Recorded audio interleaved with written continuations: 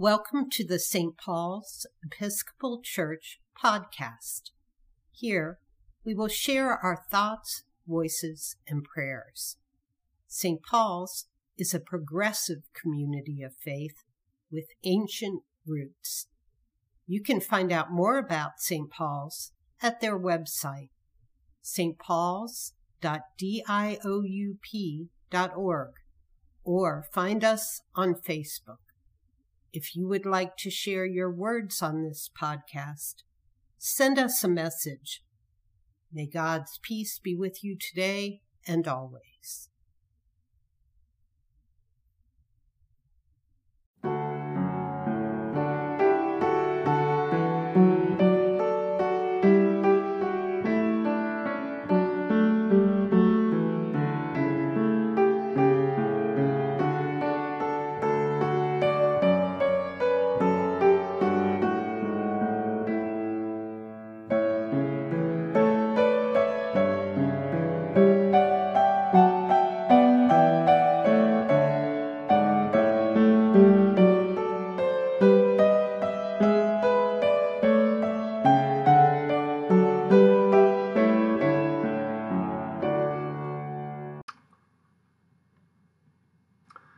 Words twice a week, 4:18. And as oftentimes on Sunday, the website version of this has a number of links. And if you'd like to follow those up, the website is wordstwiceaweek.blogspot.com.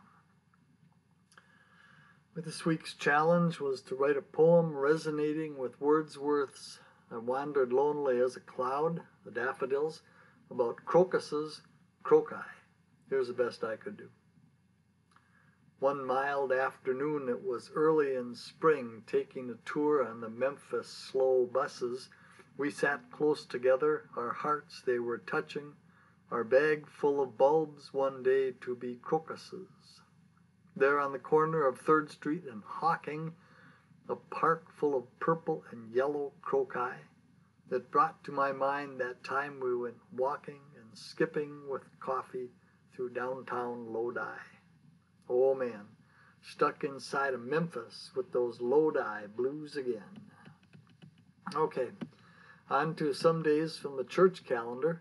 April 21st, Anselm. He was an Italian Benedictine monk, abbot, philosopher, and theologian of the Catholic Church, who held the office of Archbishop of Canterbury from 1093 to 1109. As Archbishop, he defended the Church's interests in England amid the investiture controversy. For his resistance to the English kings, William II and Henry I, he was exiled twice, once from 1097 to 1100, and then from 1105 to 1107. April 22nd is John Muir and Hudson Stuck. Muir, born April 21st, 1838, in a 4-story stone house in Dunbar, East Lothian, Scotland, was noted for being an ecological thinker, political spokesman, and religious prophet, whose writings became a personal guide into nature for many people, making his name almost ubiquitous in the modern environmental consciousness. According to author William Anderson, Muir exemplified, quote, the archetype of our oneness with the earth, end quote, while biographer David Worcester says he believed his mission was, quote, saving the American soul from total surrender to materialism, unquote. Stuck was born in London, 1863, and graduated from King's College, London. He immigrated to the United States in 1885 and lived there for the rest of his life. After working as a cowboy and teacher for several years in Texas, he went to the University of the South to study theology. After graduation, he was ordained as an Episcopal priest. Moving to Alaska in 1904, he served as the Archdeacon of the Yukon, acting as a missionary for the church and a proponent of muscular Christianity. There's a link about that. He co-led the first expedition to successfully climb Denali, Mount McKinley, in June 1913. One of his books, 10,000 Miles with a Dog Sled, is available at Peter White by Interlibrary Loan. The Ascent of Denali is available at thrift books for $5 to $195. April 23, Toyohiko Kagawa, born in 1883. He was a Japanese Protestant Christian pacifist, Christian reformer, and labor activist. Kagawa wrote, spoke, and worked at length on ways to employ Christian principles in the ordering of society and in cooperatives. His vocation to help the poor led him to live among them. He advocated for women's suffrage and promoted a peaceful foreign policy. He promoted something he called brotherhood economics, advocating that the Christian church, the cooperative movement, and the peace movement unite in a powerful working synthesis to provide a workable alternative to capitalism, state socialism, and fascism. After studying at Princeton, he encouraged farmers in Japan to plant trees to 1. Control erosion, 2. Provide food for humans, and 3. Provide fodder for animals. He said, I read in a book that a man named called Christ went about doing good. It is very disconcerting to me that I am so easily satisfied with just going about. He was nominated for the Nobel Prize in Literature 1947 and 1948, and for the Nobel Peace Prize in 1954 and 1955. Arthur Miller writes about hearing Kagawa give an evangelical lecture in Hill Auditorium at the University of Michigan in Ann Arbor in 1935 and describes him as, quote, a merchant of the sublime, unquote. He died on April 23, 1960. His last words to his family gathered around were, please do your best for world peace and the church in Japan. Here's one of his prayers. Interestingly, it's titled in the United Methodist Hymnal, For Our Country. I wonder which country he had in mind, if any particular one. O God, keep our whole country under your protection. Wipe out sin from this land. Lift it up from the depths of sorrow, O Lord, our shining light. Save us from deep grief and misfortune, Lord of all nations. Bless us with your wisdom, so that the poor may not be oppressed, and the rich may not be oppressors.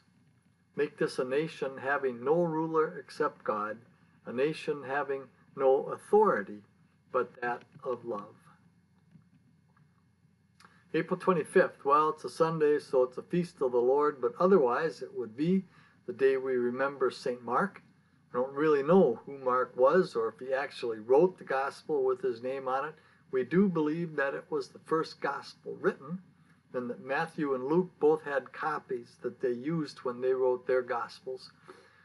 Some people think he was the man who carried water to the house where the Last Supper took place, Mark 14, verse 13. Or the young man who ran away naked when Jesus was arrested, Mark 14, verse 51. Whatever. Here's the collect from the Book of Common Prayer for his day. Almighty God, by the hand of Mark the Evangelist, you have given to your church the gospel of Jesus Christ, the Son of God. We thank you for this witness, and pray that we may be firmly grounded in its truth. Through Jesus Christ our Lord, who lives and reigns with you and the Holy Spirit, one God, forever and ever. Amen. Then the Old Testament reading for the Feast of St. Mark is Isaiah 52, 7 to 10. How beautiful upon the mountains are the feet of the messenger who announces peace, who brings good news. Nice. Then some of the days from the Earth World Calendar.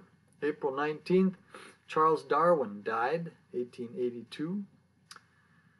In 1987, The Simpsons began as a 1-minute segment on the Tracy Ullman Show. I would make some clever quip here, but instead I have to admit that I have never watched an episode of The Simpsons. I don't think I ever saw a whole episode of the Tracy Ullman Show either. A lost midlife. In 1775, the battles of Lexington and Concord were the beginning of the Revolutionary War. So that means it was last night that Paul Revere made his ride, 1 if by land, 2 if by sea. And which was it? April 20, 15 people died after being shot at Columbine High School in 1999.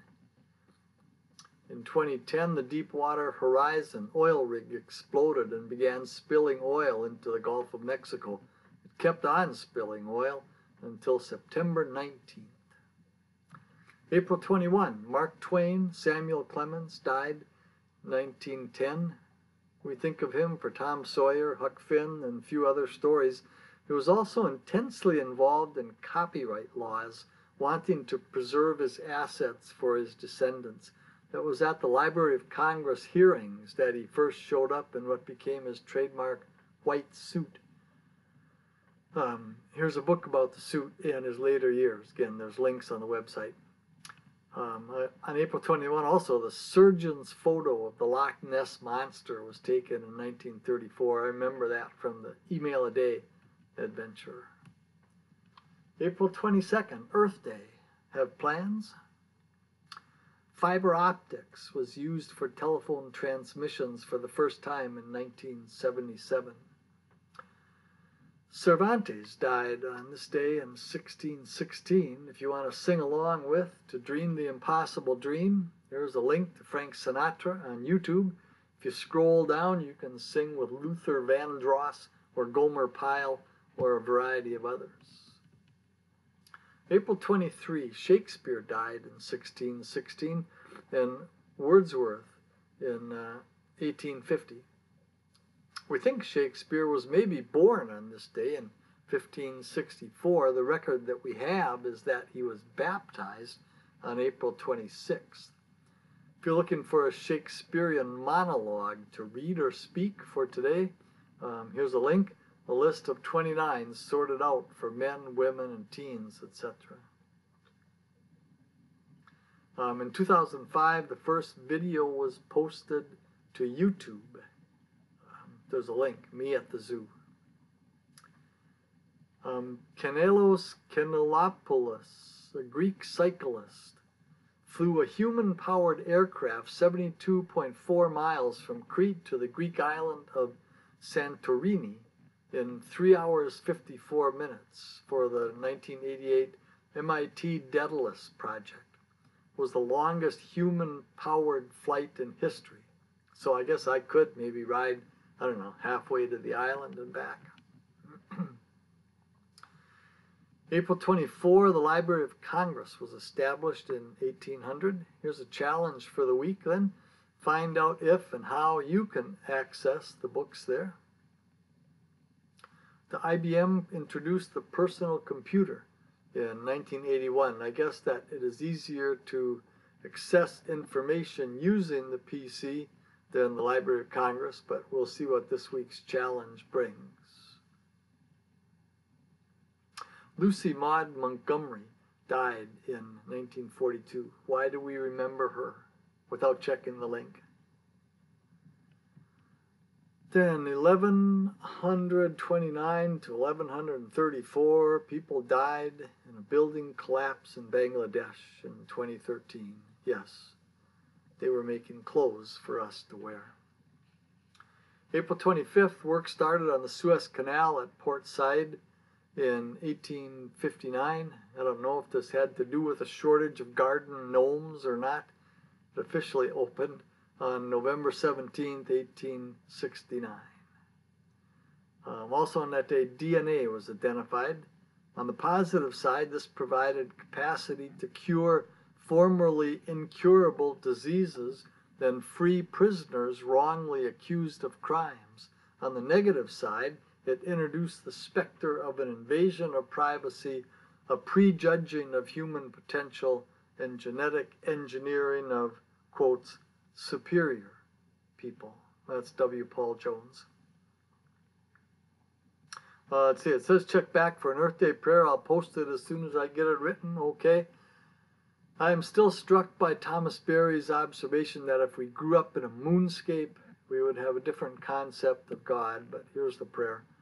Creator God, when we look at the beauty of all that you have made, the clouds in the sky, the waves on the lakes and the oceans, the animals in the forest, the birds in the backyard, the fish in the streams and rivers, the neighbors next door, we can't help but think of how much joy it must bring you. Give us the grace to live in your world wisely and well, for our sake, but also for yours. That's what I got for now.